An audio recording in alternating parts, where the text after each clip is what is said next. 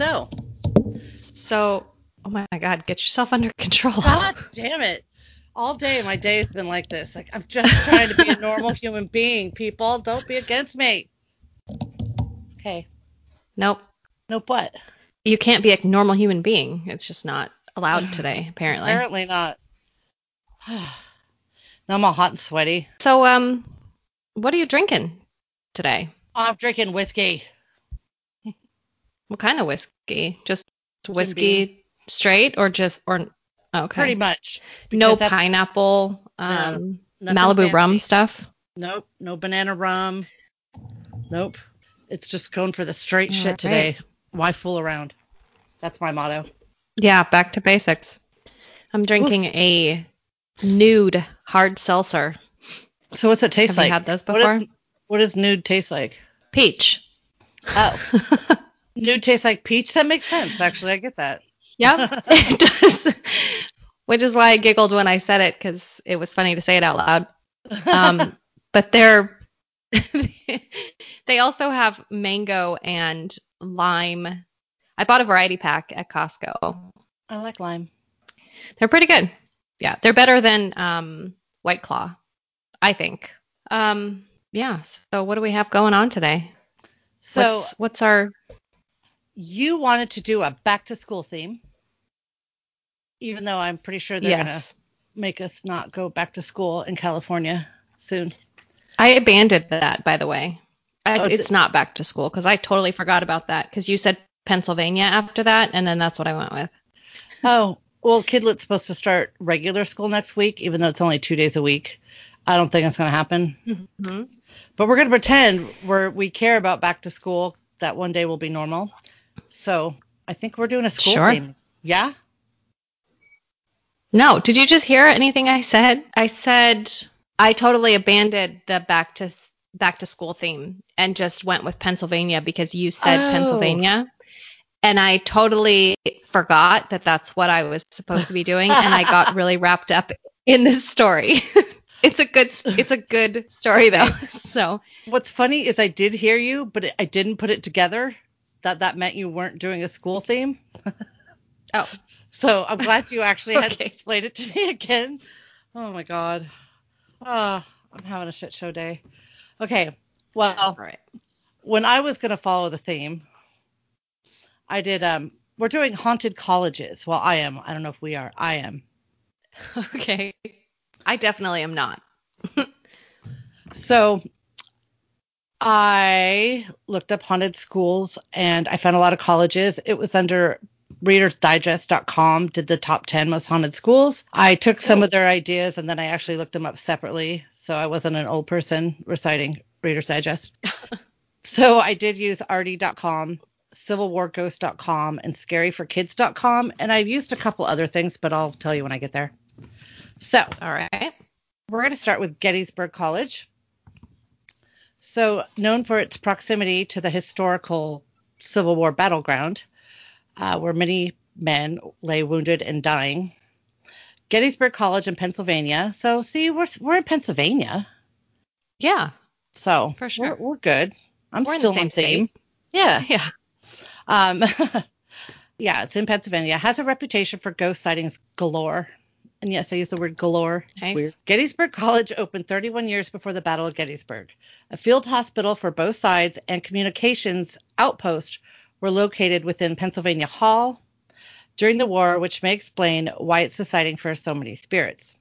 No shit. I had no idea that there was an established college 30 years before the Civil War and is still running today. I mean, I know, that's that's longevity crazy. there.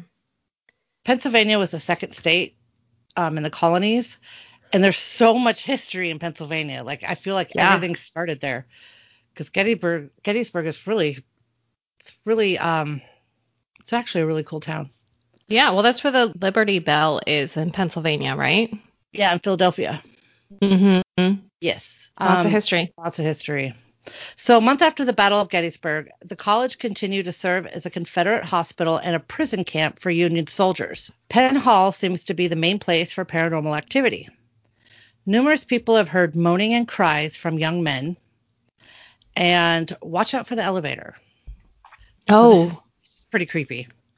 So 2 college administrators in the 1980s attempted to go to the first floor. They ended up in the basement, which is that's not the button they hit. When the elevator doors opened, they were, like I said, they were in the basement and they were staring at a gruesome hospital scene. whoa. According to the administrators, what should have been a storage space was instead a Civil War era hospital scene filled with ghostly orderlies, soldiers bleeding out and dying, soldiers screaming in pain. It was like a horror story. And the spirits looked up at the administrators, who quickly fled. Hit that elevator, closed those doors. Yeah, and there's 2 of them. There's 2 of them. So Okay. they go up and get a security guard. And of course, when they go back down, it's just a storage space. Wow. So that would freak me out because I could totally picture what they saw.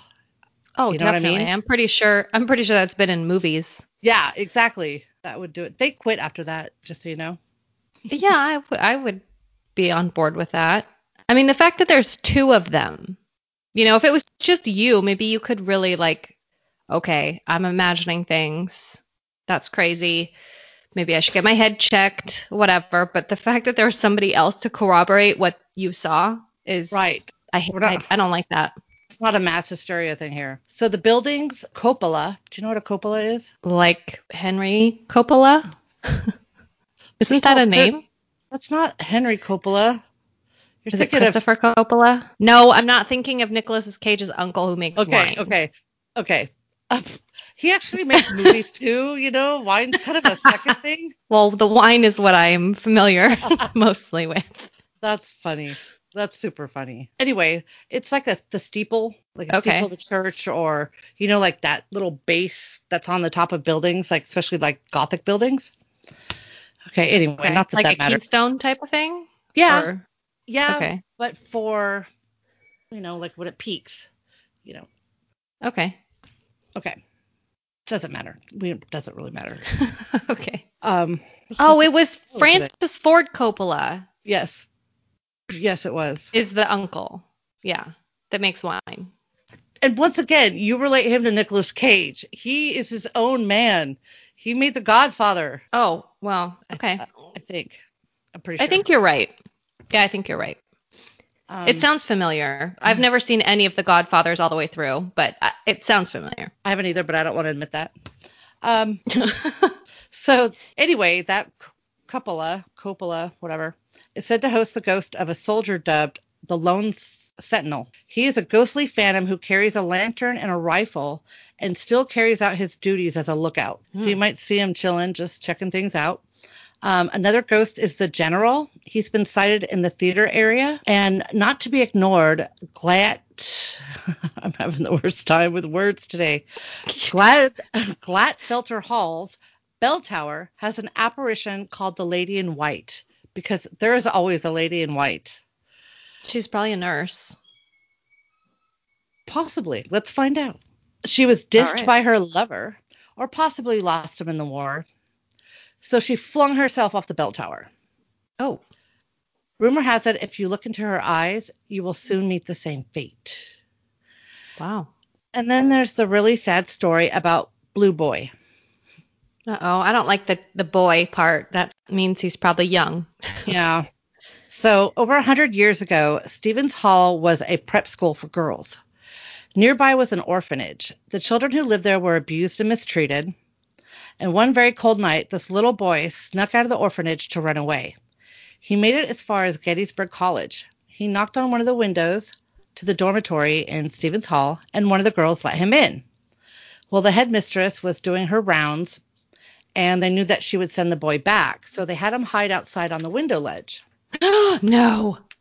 So the headmistress was very chatty that night, and it was over an hour before she finally left the room. The girls ran to the window, but the little boy was gone. All they saw were tiny footprints in the snow. Nobody knows what happened to him. It's presumed he froze to death that night. But ever since, the women who stay in Stevens Hall have reported seeing the ghost of a frozen little boy whose face is all blue. Oh, no. One girl swears that he stood in her window and left a message on the frosted glass. that read "Help Me" backwards. Oh, fuck. That's sad. So this one I just brought up because I really like Shirley Jackson. So this is Bennington College. Shirley Jackson's novel, The Haunting of Hill House, is said to have been inspired by this school up in Vermont. That's why that name sounded familiar. That's the one where it's a family, right? On Netflix last year. Yeah, Dave watched it, so I saw bits and pieces. It was really spooky. And she also wrote The Lottery, which is one of the... I had to read that in 7th grade, and honestly, that's super freaking graphic for a 7th grader. I've not heard of it. It's a short story. But anyway, so according to the New York Times, the Bennington students noted that Jackson was just another faculty wife, and a fat and creepy one at that. Whoa. That's not nice. Harsh. In your face now that she's all famous and successful. Right? And someone says she drank so much and her house always smelled like cat pee.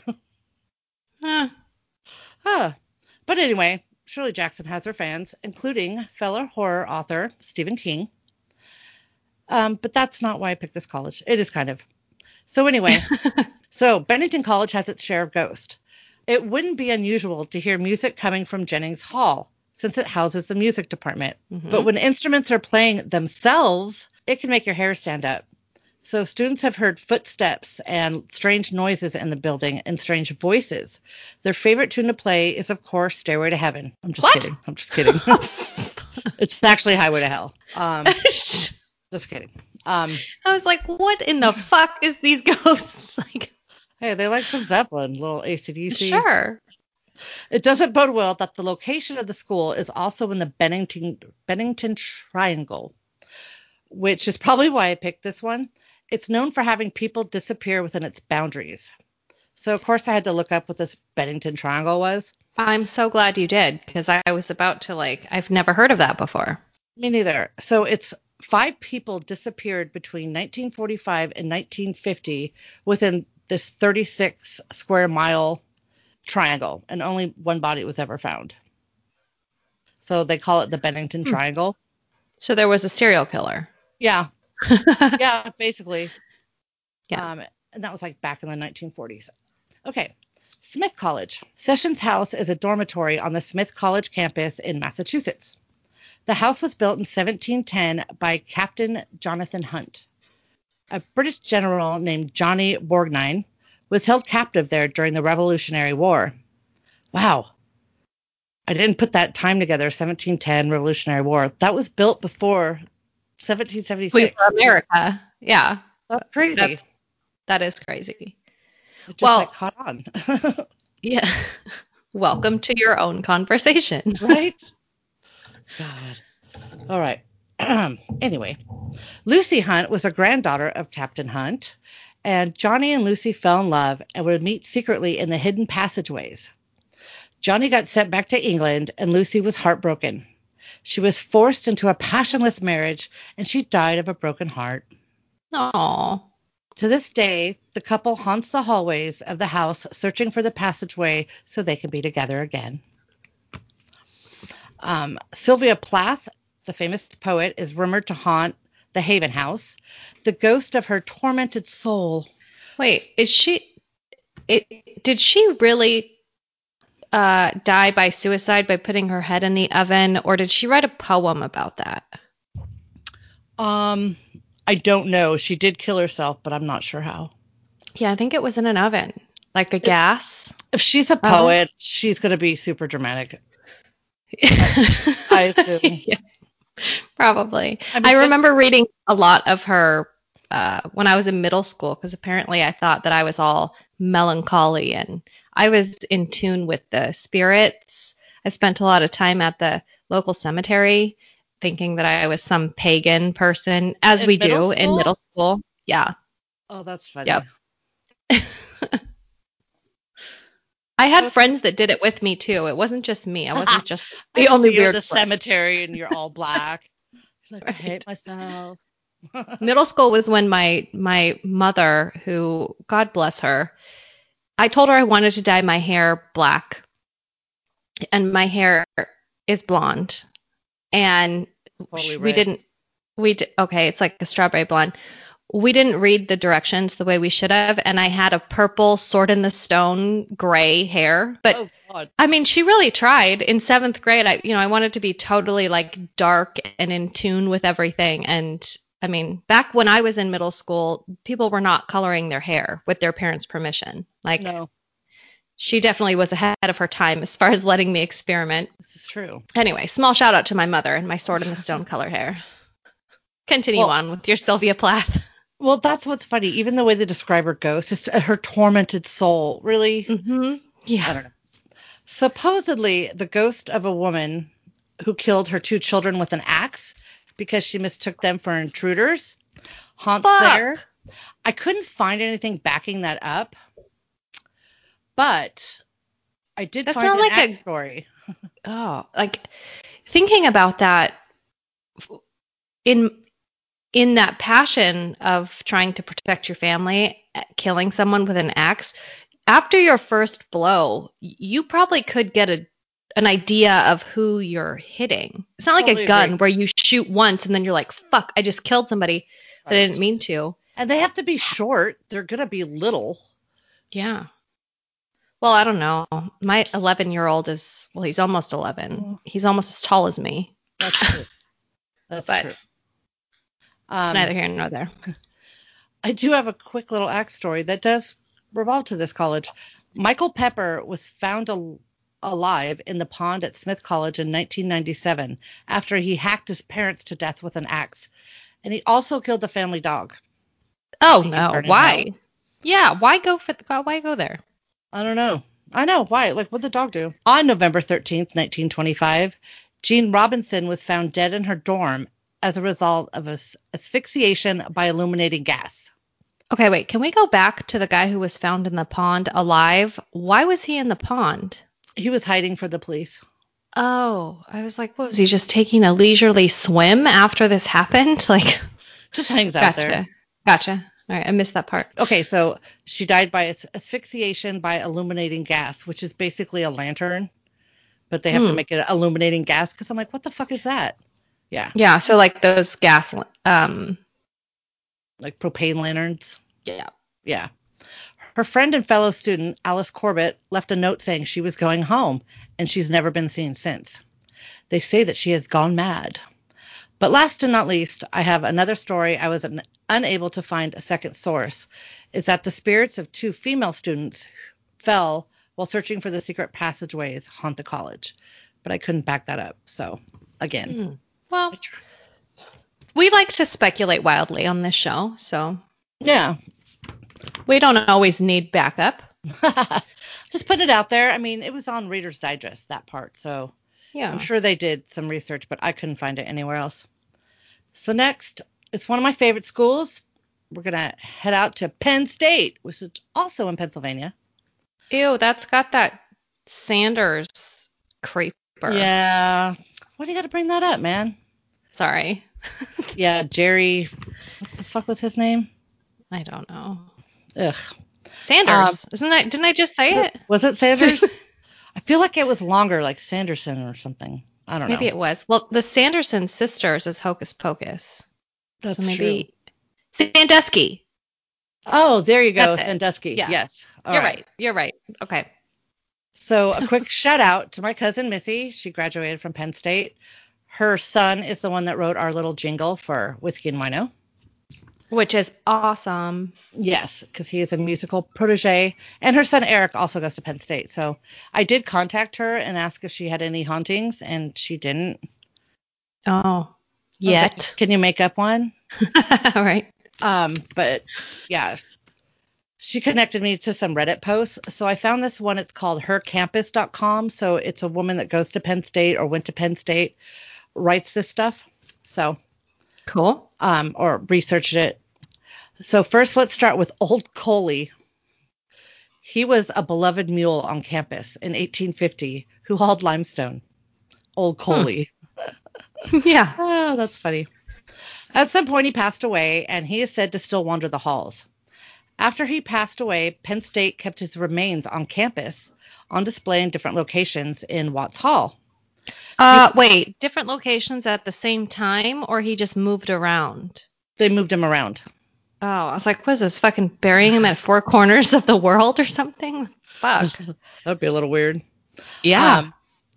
You could still hear his little hooves prancing about, as well as hear little hee-haws now and then. Ee-aw, That's what donkeys make, right? Huh. Haunted by an ass. Okay. Sometimes he shows his face just chilling in the resident hall. Like you'll just see like a little floating donkey head. I picture Donkey from Shrek. I was just picturing the same thing, and I was thinking, it's college. People are experimenting, dabbling in different things, and you're just chilling, and there's a fucking donkey head. Like, but he's super friendly. I should say. I mean, at least he doesn't have his hind legs to like mule kick people. But I literally wrote, we hear little hee-haws. Oh, that made me laugh. Okay. Keller Building residents in the 1990s, a student reportedly felt a presence in his bed late one night. Terrified, he sprinted to his RA for help, which is like the resident advisor. Mm-hmm. When they returned to his dorm, the door had been locked from the inside, and they could hear things banging around the dorm, like stuff was being thrown around. When they were finally able to enter the dorm, it had been completely ransacked. And they think maybe by a poltergeist because there were like no windows. Oh. He couldn't have left. Like they heard the banging and then they were gone. There's no windows in the dorm? I don't know. I made that up. Is that normal? I don't know. I made it up. Oh. I didn't think that's not to code, Aaron. That's not to code. A room has to have a window. Well, because they're like, it had to be a poltergeist. I'm like, well, maybe they went out the window. So I was like, maybe there wasn't a window. I don't know. Maybe it was on like the 12th floor. I'm wildly speculating. All right. I'm in. So the apparition that resides there is likely the ghost of a student who committed suicide. Patty Library Stacks in November of 1969, 22-year-old Betsy Artisma was deep in the basement stacks when she was stabbed and murdered. To this day, they've never found the murderer. The murder's never been solved. And only the bravest Penn State students are ever found studying in the bottom levels of the Pantee Library Stacks. Late night crammers. Pantee Library Stacks. Yeah. That sounds like a porn name. It's Pattee. Oh, Patty. I thought you were saying panty, like your panties, and then like library stacks, like boobs. Like I was like, what is this porn name? Like, where are you panty going? Libraries? I don't know. Head out of the gutter. Sorry, I'm a mess. Late night crammers have said they've heard the scream of Betsy through the stacks, and some even claim to have seen dried blood on the books and shelves. That comes and goes, like it won't be there and then they'll see it. I don't like that. Years later, on the anniversary of her death, a flickering candle surrounded with clippings about the murder were found in the library aisle that she died in. A message was scrawled across the floor that read, "Rip Betsy, July 11th, 1947 to November 28th, 1969. P.S. I'm back." Oh, probably as a kid, to be honest, but it's creepy. Yeah. The Schwab Auditorium is named after Charles Schwab. He was a big theater guy. Is it still in Penn State? Yes, we're still in Penn State. Okay. It's a very haunted campus. Did you know that Charles Schwab? Oh my God. Did you know that Charles Schwab is dyslexic? I didn't. Yeah. And he went to Penn State. He's a genius. He is dyslexic. Yeah. Yes. So they see like chairs moving, lights flickering. They say he's a pretty chill ghost, though. Like he's not creepy. There's said to be 11 different spirits that reside there, according to a Ouija board experiment back in the 1990s. Most of the ghostly activity occurs in rooms 318 and 313. So there you go. Wow. According to the Daily Collegian article, Collegian, whatever, published in 1998, an RA was woken by a loud banging in her dorm. The sound got louder and louder, but it wasn't until the bed reportedly started to heave as if it were breathing Whoa. that she fled her Nope. room. Yeah, right. When she returned, the door was locked from the inside. And they reported here loud banging. So it was almost just like the one that we talked about before. Mm-hmm. And she heard a disembodied voice that spoke incoherently. So, yeah, I would be out of there for that. Yeah, for sure. So I just have 2 little colleges left. Well, they're not so little, honestly. So the next one is Ohio University, which is this is not the Ohio State. This is from realparanormalexperiences.com. So this is supposedly like one of the number 1 colleges for hauntings. So it starts in Wilson Hall, takes a scare factor up to 10. According to HauntedAthensOhio.com, part of the reason for its spine-tingling reputation is the building is centered in the middle of a pentagram of 5 cemeteries. What? Who planned that out? Who's their civil engineer? So That's creepy. It all started in the 1970s when a student lost their life. Accounts differ when it comes to the gender of the student, but sources agree it was an unexpected or unusual death. Okay. Sometime after that, a female student lived in the same dorm. Those who knew the woman claimed that she studied the occult. She had allegedly used the energy of the room to speak with the dead. It was probably you, wasn't it? Yes. In 7th grade, though. I went to college in 7th grade. Forgotten over the course of decades, her name nobody seems to know. Yet nearly every story about this woman ends in her grisly death. It is said that she drew on the power of the room one night. She started to astral project or speak with the dead, but somehow this resulted in her violent and bloody death. Some say that she slit her wrist. Others say her throat. Nobody really knows the truth. At least that's still alive or whatever. She killed herself, though. Yes. Regardless of all the stories lead to that. So room 428 has been sealed off in the dorm. It's been deemed uninhabitable by school officials. Oh. The history behind this off-limits dorm is just rather freaky. A mental hospital called the Athens Lunatic Asylum was built next door to the university in 1874 and was operational up until 1993. Wow. For many years, the patients of the institute enjoyed a peaceful atmosphere, complete with fountains and gardens.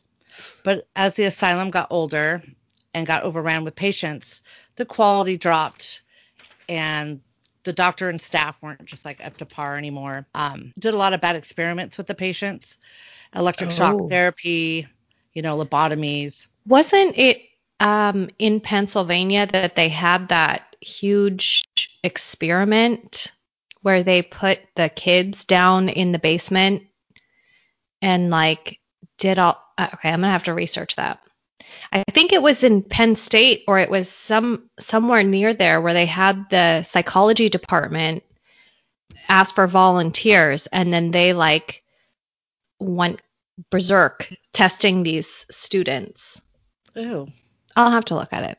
That is pretty gross. So they're thinking maybe that some of the hauntings, too, are from this insane asylum. Makes sense. Okay, so my last one is the Fighting Irish. We're doing Notre Dame. All right. Steve's favorite college. Right. It's Steve's school. I got IndianaHauntedHouses.com and thetab.com is who I used.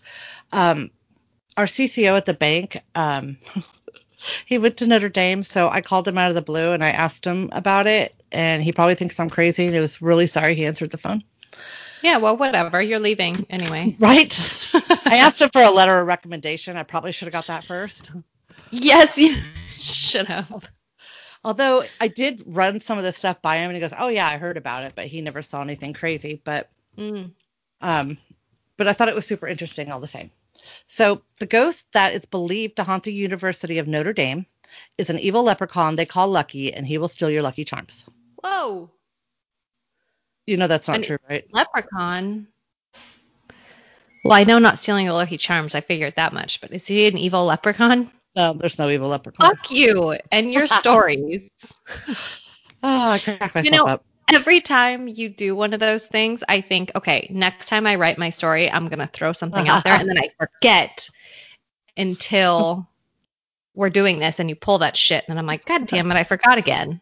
I don't usually do it twice in the same story, but hey. So the ghost is actually the former footballer George Gipp. You might know the term that references him. Win one for the Gipper? Rudy? No, the Oh, Gipper. I said the George Gipper. Gipp. I said nothing about Rudy. Sorry, I don't know. I You'll don't know see it like anything about. football movies. It'll be like, win one for the Gipper. Oh, I'm going to I tell you didn't. why that's a thing. Okay, I'm interested. Okay, so one late winter night in 1920, George Gipp, I want to say Gimp. I don't know why.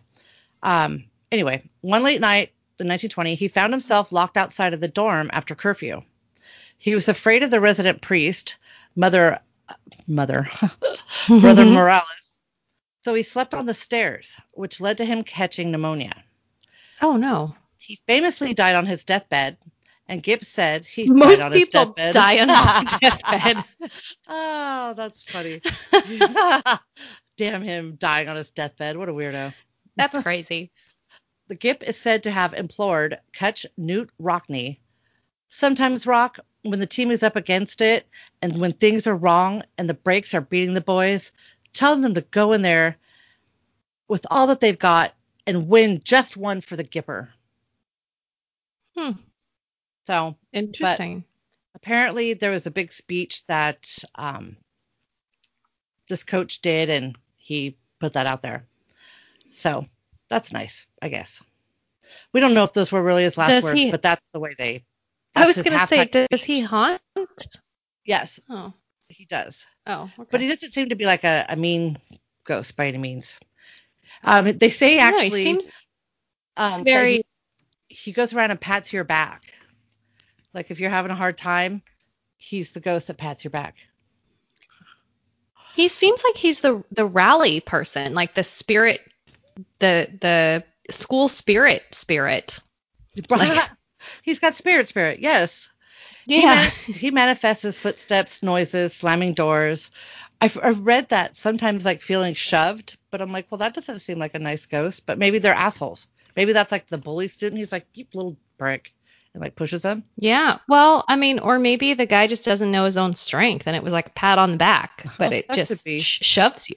And they're just being a little wuss. Um, Men were so stronger back then. his ghosts say that his ghosts say his ghost doesn't say much. They say his ghost haunts Washington Hall most of all. Um, they say that at midnight you can hear an eerie horn with no apparent source. They've never discovered like he played the horn or anything, so I don't know why people affiliate that with him, but they do. Hmm. But the same priest that the Gipper was too scared to wake up demanded an exorcism of the building because there were so many weird things that happened after his death. Whoa. Um, so also in Washington Hall, there's a legend of an unnamed steeplejack. They're the ones that work on What is steeples. that? So Okay. Like a they're like, lumberjack for steeples? yes, I mean, basically, yeah, they do the bell towers, like the hard stuff that's hard to do, like when you have to reconstruct it or fix it. Well, he was up there Okay. fixing it and he fell to his death. Hmm. They've seen warrior Unfortunate. ghosts on horseback because, of course, they say that it's built on a Native American burial ground. We've said it before many times, but America is an Indian burial ground. It really Like is. anywhere you fucking go, there is Native American, or I've learned that I think there's called the first people now is being politically correct. Not that we're trying to be politically correct on this Instead of podcast. Native It's not really our Americans? MO. Yeah, I thought it was the first people or the first nation. I think is what it is. Oh, The First Nation. I did. Anyway.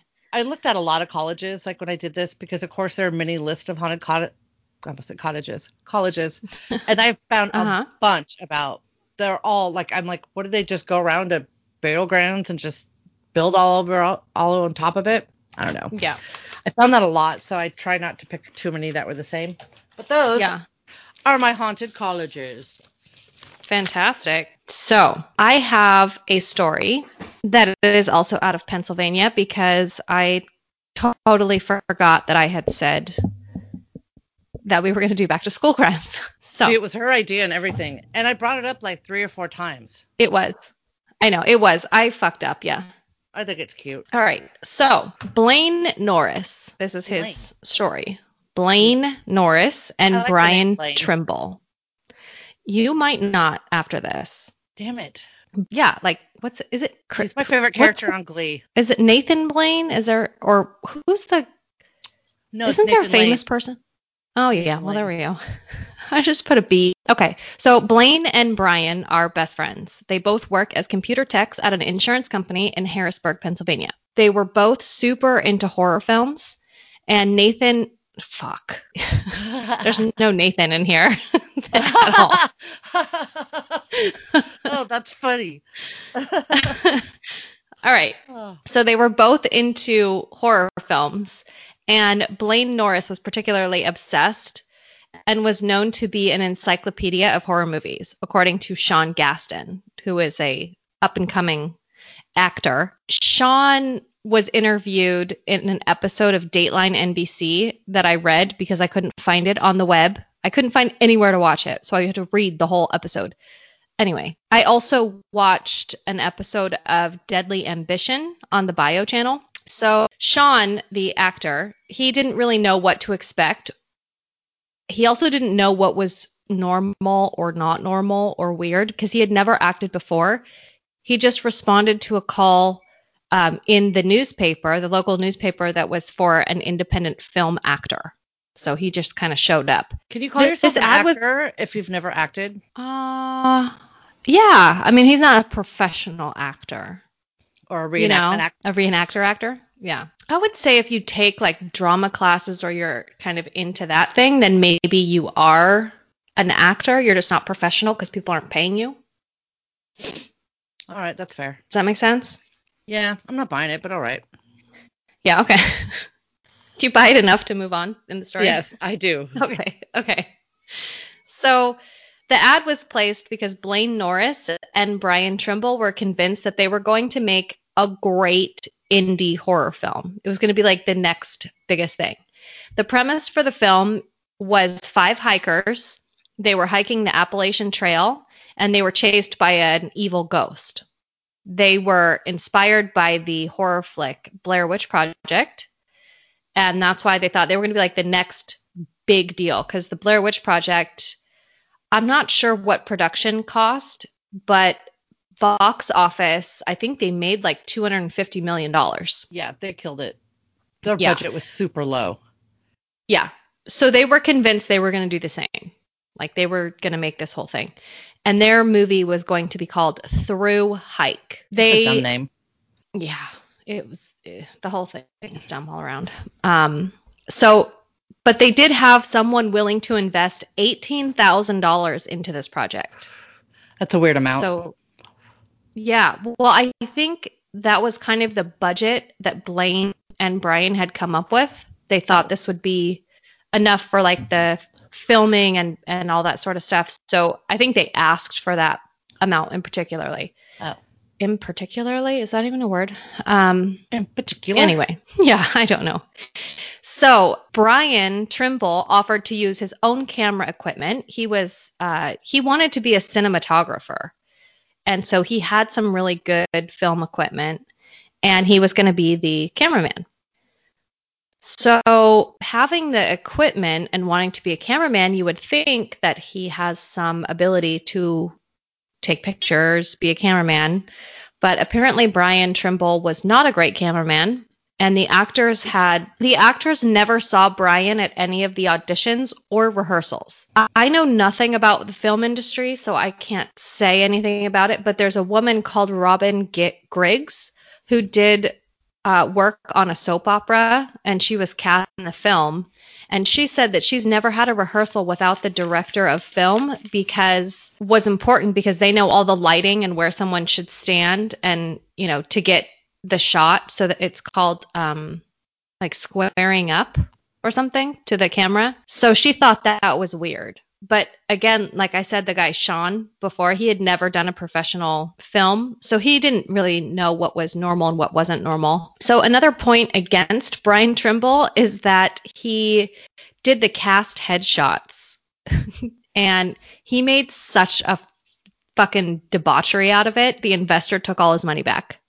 Oops. He was like, Wow. if you can't even do headshots, how the fuck are you going to do this film? Like, this is a waste of money. And he pulled all his money out. He was like, I'm not fucking doing this. This is crazy. I don't blame him. Yeah. So the investor did say, if you fire the cameraman and hire a new one, then we can talk. But that cameraman is going to, fuck this up.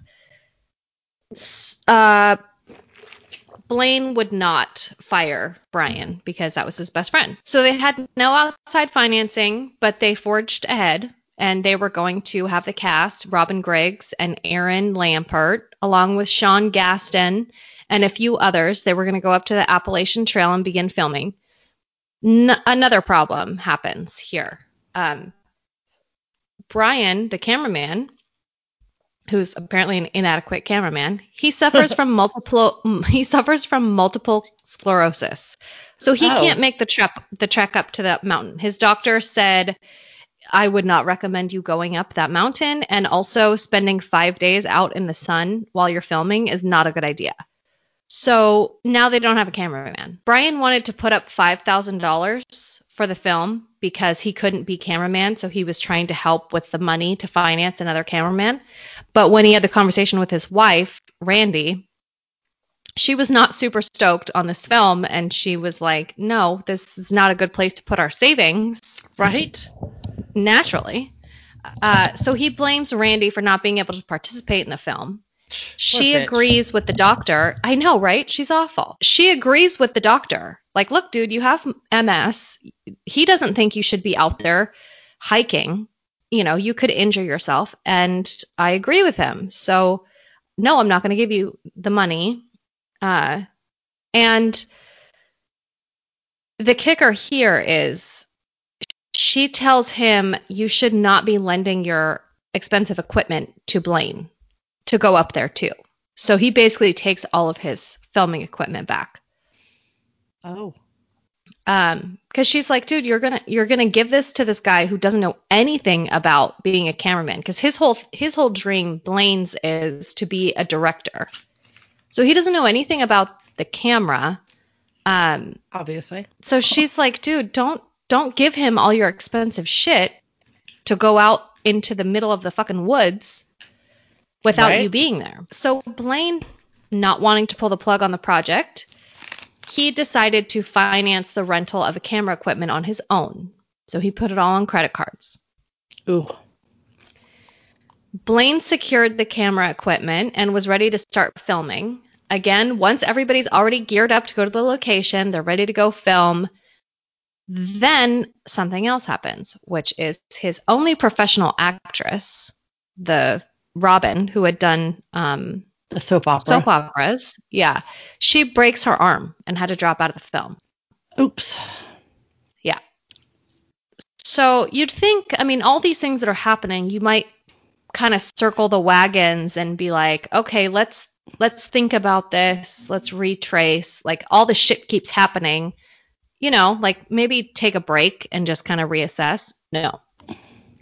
Blaine decided he was going to, prevail over all the obstacles. He took out all the money on credit cards. So Blaine's got nearly $20,000 in debt.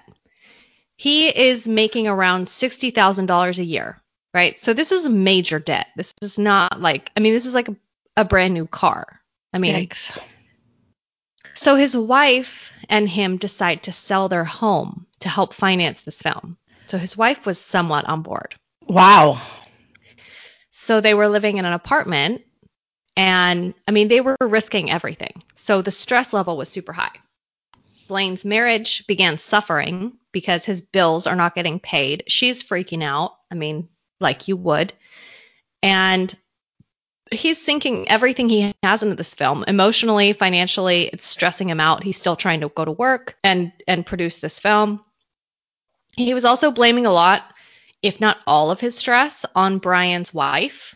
Randy, because it's like if Randy would have just let Brian give him the money or use the camera equipment, that would be like half the debt that he's in. But the cast and crew said that Blaine was always focused on the film. He never talked about his home life, his work life, his wife, any of that. He just spoke about the movie. And then when they were filming, they said that all he talked about was the movie that they were filming. And then on the downtime, he talked about his love for horror movies. And he would talk about like Nightmare on Elm Street and, cinematic effects of those movies. Like he wanted to replicate. All right. So they get the movie filmed. Okay. They all go up to the Appalachian Mountain. They film it over a course of 5 days. They're working basically 24/7 to get this done. Because remember, he still has a day job. He's a computer tech at the insurance firm. So I think this is like a week vacation that he's taking. So he has to, get it all done. When they all get back, Blaine is the one that's doing the editing. He starts out super excited. He's editing. He's all the progress of the film, but it turned into more personal things, which was like he and his wife were having problems. Huh, you think? Yeah. And also, apparently his wife was convinced he was having an affair with one or more of the women on set. Like she held him into really high regard. He is a total dweeby looking, like he looks like what you would picture a stereotypical computer technician looking like. For an insurance company. Yes. It's not one of those jobs he gets asked about a lot, I'm sure. Yeah. Also, he's kind of creepy. This was definitely not the case. He was not having an affair with anyone. He was not having an affair with any of the women on set or anyone else for that matter. But it was clear that the movie was getting in the way of Blaine's home life. I think his wife probably, total speculation, but I think his wife was probably concerned because he was spending so much time on this movie that she thought it could only be another woman that would take this much attention away, when in fact he was just obsessed with this movie. So after some time, he announced the end of his marriage. Another personal stressor on top of stressing over the editing is the money, and the impending divorce is going to cost more money that he doesn't have. He also has to go back to his mundane job after filming. So when he was filming, everyone was saying that he was taking it so seriously, like he was a movie star, right? Or like a famous director. He took it so seriously. And and the cast really admired him for that because they were all kind of beginning actors. So they looked up to him. So when he had to go back to his normal job and people weren't looking up to him, that was also kind of an added stressor. He told his crew that he had to put the film on hold, but that it would go forward. He just sent out an email that was like, I'm going to have to put this on hold right now. I've got to focus on work and blah, blah, blah. But it definitely is going to happen. And back at the office, Blaine and Brian are back to normal. Their coworker, Tracy, recalled that it was distracting, that they would always be in the same room and they'd be fantasizing about their movie concepts and, just like idealizing things and talking about when their movie's going to, take off and all this stuff. Right after they had filmed, Brian was kind of excluded in this arena because he had dropped out. And so I think Blaine looked at him like, you left us. Yeah, I wondered about that. Tracy, the coworker, was saying that Brian and Blaine had kind of reconciled and they were talking just like they were before, like just before Brian dropped out. So everything seems back to normal, although Blaine is getting a divorce.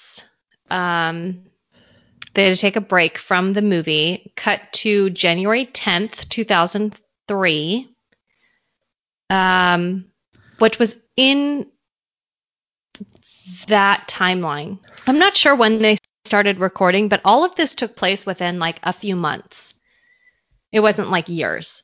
So January 10th, 2003, Brian Trimble called 911 to report that he found his wife, Randy, on the garage floor. She had been murdered. There was a whole lot of blood on and around her. Police detective Chip Doherty said there was a body there, a tremendous amount of blood, and the hair was matted with so much blood I couldn't tell if it was a male or female. Ugh. So Randy Trimble was 28 at the time of this murder. On the show Deadly Ambition, Brian Trimble, his 911 call was recorded, and he's freaking out. My wife's dead. She's on the floor. She's got blood. The 911 operator asks all the same things. Is she breathing? Is she coherent? Is whatever? And he's like, no, no, no. And he's freaking out. When the investigators get to the house, they see that the house is in shambles. Like everything's knocked over. It's ransacked. Like she interrupted a robbery. That was like anyone who went in the house, because she was in the garage. So they went in the house and they're like, fuck, this is probably a robbery. She interrupted the robbers. But when they got the autopsy back, the report, the detectives were like, there's no way that this was just a random murder. It was way too personal, the killing. So she was stabbed 27 times. Oof. She also had an extension cord around her neck. Oh, because the stabbings weren't good enough? Right. So they were like, there's no way that a robber who, if you're interrupting a robbery, they might just shoot you or incapacitate you so that they can get away. But like to do all that, it's personal. I mean, to stab someone is very personal. Well, if you're going to rob a house when no one's there, you're expecting them not to be there. So you're not, if you wanted you didn't care who was there, you would care if she was there or not. I know what I'm trying to say in my head, honest. But you know what I mean? Like, if you're going to do one when the person's there, you're going to have a weapon. Obviously, you don't care. Well, it looks like since she's in the garage, perhaps she parks in the garage and she opens the door. And when she opens the door, they come out and do something. But like, I feel like the majority of the time when you have petty burglary or whatever, they're breaking in, they're just looking for valuables. There was other exit points. So if you hear a garage door opening and you hear somebody coming through the garage, wouldn't your first instinct be to just bail out another one of the exits versus run to because you don't know if it's a big, 6'5" yoked man with fucking martial arts degrees. Like, you don't know who's in there. You might as well just run away. Anyhow, so they turn their attention to Brian Trimble because the husband's always the murderer, and it was so personal that they were like, we got to question the husband. Brian said he was out to dinner and multiple people witnessed him. So he was out of the house. It seemed like it could not be him because he wasn't at home. Brian said that he loved his wife. There was no issues, yada, yada, like they always do. They were even trying to have a baby. Randy's mother said that he was a very loving husband, that they were very happy. She also said that Randy was working 2 jobs so that she could save up money because her husband had MS and knew he wasn't going to be able to work forever. So she's thinking of the future. She's working really hard. So that even brings more just awfulness to the fact that she told him, no, you can't have $5,000 to throw at this movie. Like, we're going to have to live on that a disease. Someday. Yeah, you have a disease that gets worse. It doesn't get better. Like, no, it doesn't. Because you can work now, we've got to squirrel away all this money so that when it gets bad, we're okay. So she's just, she sounds like just a really good person. And maybe she's a little bit frugal, but in the circumstances, seems completely responsible. Yeah. Absolutely. Most people who were interviewed brought up the name Blaine Norris. This was mostly in connection with Brian's connection with the horror film that they were working on. The police were, they interviewed Brian. They interviewed everyone around Randy, and they were just stuck. It was like she didn't rub anybody the wrong way. She wasn't confrontational. She wasn't a person who had like a seedy lifestyle. She wasn't doing drugs. She wasn't, gambling. There was really nothing. So they were kind of at a dead end as far as leads are concerned. So they started to watch Brian. They just had no Nothing going on. So about a month after the death of Randy, they notice Brian has dropped the act of the grieving widower, and he starts spending lots of money. He buys big screen TV. He does, all the stuff that he wasn't allowed to do when she was alive, which I don't want to project anything for anyone's grieving issues. I mean, that's talked about a lot in the Menendez brothers. Right. Remember, they killed their parents and they went on a spending spree. Instantly. Yeah. But I think, some people do have that materialistic. It helps them feel better. Like some people drink, some people do drugs, some people spend. Like it just makes them feel better in the moment. So I don't want to say that like the fact that he bought a big screen TV and was spending other money is a fact. He killed his wife. Right. But it kind of just goes to show what he was living like with his wife. He wasn't allowed to buy anything. So one of the detectives, when they came in, noticed the new TV and said, that's a nice big screen. I would love to get one to watch the games on, but my wife won't let me. And Brian responded with like, yeah, mine wouldn't either. And so kind of now he gets to spend money, which to me is just fucking insane. If I had a disease that I knew could get worse tomorrow, those things might not be so high on my list, like spending a bunch of money. In that time period, they were really expensive. Like now you can get a big screen for, like $700. Oh, but yeah, under $1,000, you could get a really good TV. Mm-hmm. You're going to pay bank. It's like $10,000 for one of those flat screen plasmas. Yeah, for back then, abso-freaking-lutely. Yeah. I still have a TV from 2000. It was 2003 as a plasma. It still works. But my parents bought it for me and Dave in 2003. And I think it was $7,000. Wow. And it was so fucking heavy. Like it was a moving present. We had moved into a new apartment. And we had to hire somebody to come hang it. Like it's not as fucking light and portable. Now I could move a TV on my own.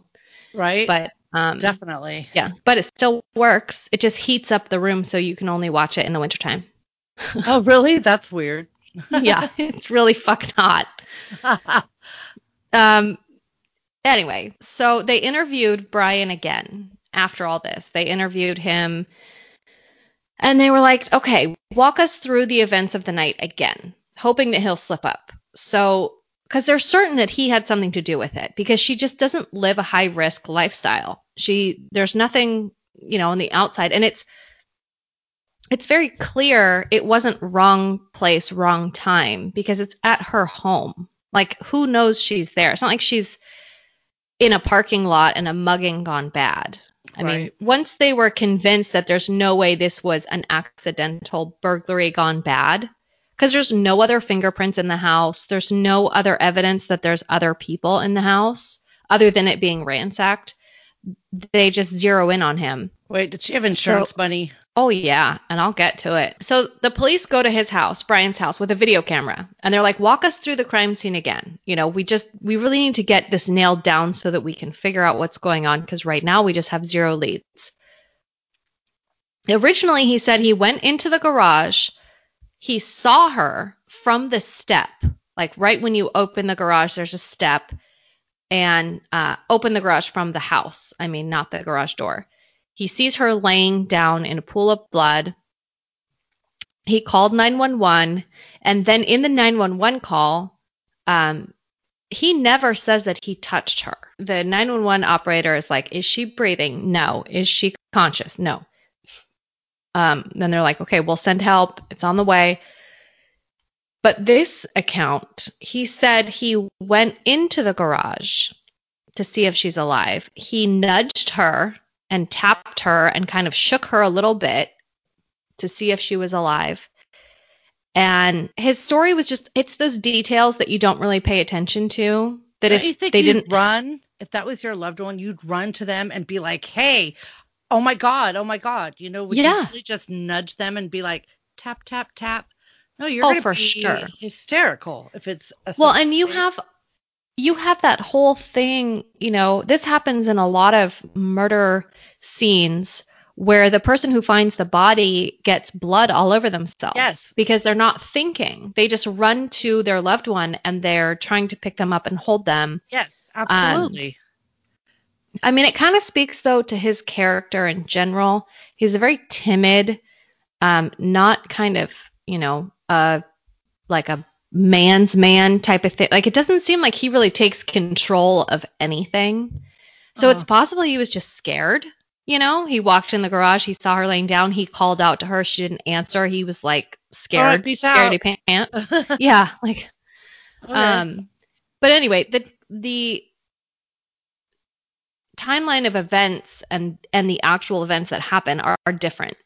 And he's on um audio saying the different things. And like I've heard police officers say on different shows that I've watched, a small bit of change in a story is natural as far as before and after the events.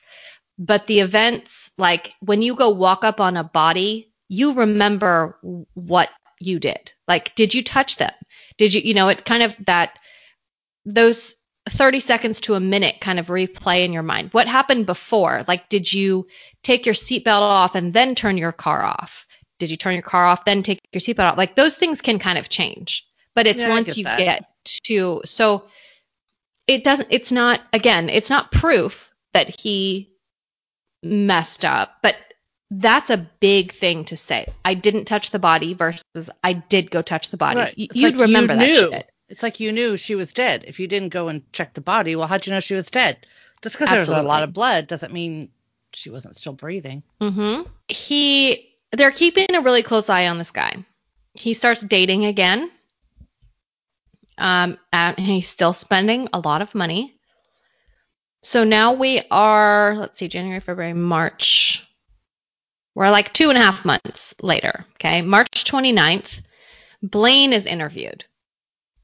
Blaine says, Brian could never hurt anyone. Like he couldn't even punch someone, let alone kill someone. And I'm not quoting. He just basically was saying there's no way that he hurt his wife. Then he offers this statement totally on his own, not prompted. I could totally kill someone. Like Brian could not kill someone, but I definitely could. And I could, like in self-defense, or if, the person was a problem, whatever, I could totally kill someone.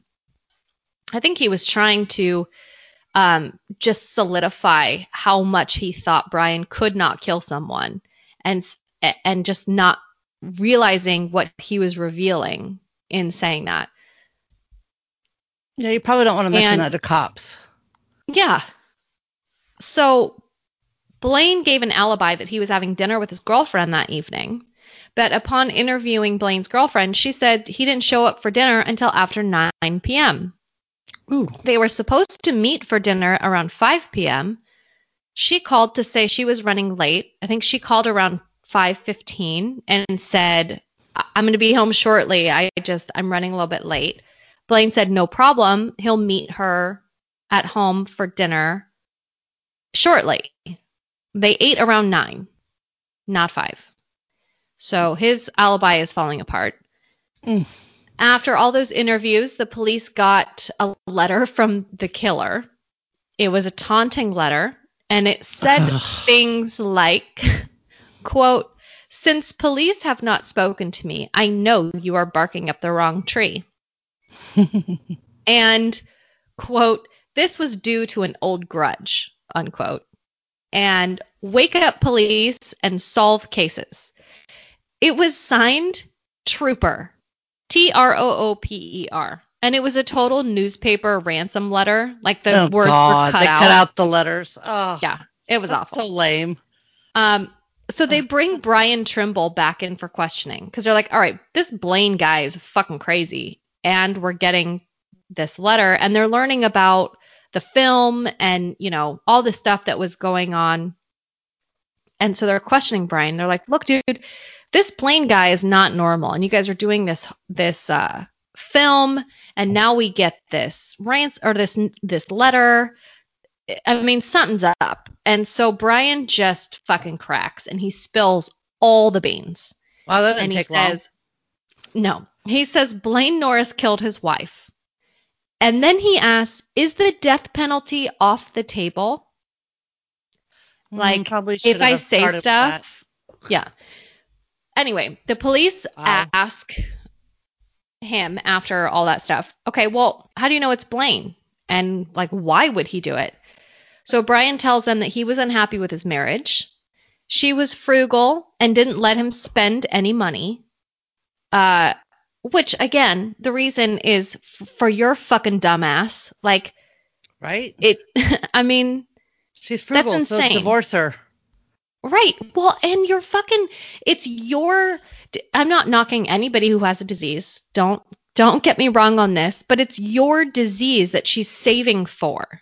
Yeah. Like, it's your ass. You're so fucking stupid. Like, it made me nuts. Like, this poor woman's life is snuffed out because you're a fucking greedy son of a bitch. And I want a big screen TV. When? Mm-hmm. But I'm the one that's hurting our marriage by, whatever. Yeah, and I want to throw $5,000 at my idiot friend who can't fucking work a camera. This all came to a head when Randy told him he could not participate in the film. That's when Brian was like, fuck this. She has to be like, Brian didn't want a divorce because police obviously asked him, like, why didn't you just divorce her? Like, what? I asked that about anyone that murders their spouse. Yes. Why? Speaking of someone who is divorced. Me too. And I wish I definitely, it definitely never crossed my mind to murder. I will say, in my case, I feel like it's a little bit different because I have children with him. So why would you take that from your children? People do it. True. For sure. They're idiots too. But like, yeah, there's another level of like, why? Because then you go away to prison. Their dad or mom, and the other way around, is dead. Like, you basically just created little fucking monsters who hate the world. Like, yeah. All right. And to know that your one surviving parent's in prison for killing the other, I mean, right. Like, that's not gonna fuck with them for no reason. Like, this guy killing it's not like it's an abusive situation where the person was abusing the kids and you had to stand up or whatever the fuck. Anyway, I don't want to get into justifying murder. Right. Yeah, like, I don't justify murder at all, but it's just sometimes you kind of get it. Not yes. saying it's right, but you get that push. But yeah, I mean, it's like people who, maybe shoot heroin. I can appreciate why they would like it. I like drinking. I can appreciate why they like it. I wouldn't do it personally, but I mean, you can kind of get on the level of like why you would want to. Yeah, I'm guessing it feels really good, and that's why so many people do it. Yeah. I mean, I don't know. We kind of went way the fuck off the rails on that one. All of a sudden we're doing heroin. I know. We just went really fucking deep, dark. Okay. The point of this was that Brian told the officers that he couldn't put her through the pain of divorce. But the pain utterly disgusting. Cool. Mm-hmm. Yeah. Terrible. No, he thought it would be really painful for a divorce. Like, how fucking dare you decide how painful it would be for her to have to leave your ass? Like, you're gross. But stabbing her is cool. The 27 times she suffered while you're stabbing her. Yeah, that didn't hurt at all. Oh, no, he didn't. Oh, of course stab her. He's a pussy. But yeah, okay. He might as well have, but literally he did not do it. So he had an insurance policy that was worth $100,000. $100,000. Well, that's not $1 million. Yeah. So he told Brian, I'll give you $20,000 to kill my wife. The exact amount of money that he was in debt for the production of the movie. Oh. So Brian wanted his wife dead, probably since before the movie. He was feeling stifled. He was feeling like he couldn't spend any money. This became a perfect opportunity because Blaine was so fucking invested in this movie. He would have done anything for this movie. So if he told him, I'll give you the $20,000 up front to kill my wife, and then I will invest in your movie. I mean, Blaine was off his rocker enough to just be like, yeah, for sure. So Blaine went over to Brian's house, Brian and Randy's house, and they did a dry run. And he learned the entire layout of the house, etc. Blaine first went in and was going to strangle Randy. And so he had the extension cord and he was going to strangle her, but she got her hand up underneath it as it went around her neck. Good so for she her. could hold it. And so she wasn't, it wasn't as easy as he thought. So Blaine panicked. He grabbed a knife and just started stabbing. Ugh. They had Brian arrested because Brian was the one who started spilling the beans first. And then they went to search for Blaine. They couldn't find him. They looked into his finances to see where he was, and they found a receipt for latex gloves, a black sweatsuit, mask, all the stuff for committing, They a home watched burglary way or too many whatever the movies. fuck. Yes, absolutely. He might as well have bought a Scream mask. It's like Sunlight, and he's like, I got all black. Like, they could still Mhm. see you. Yeah, idiots. So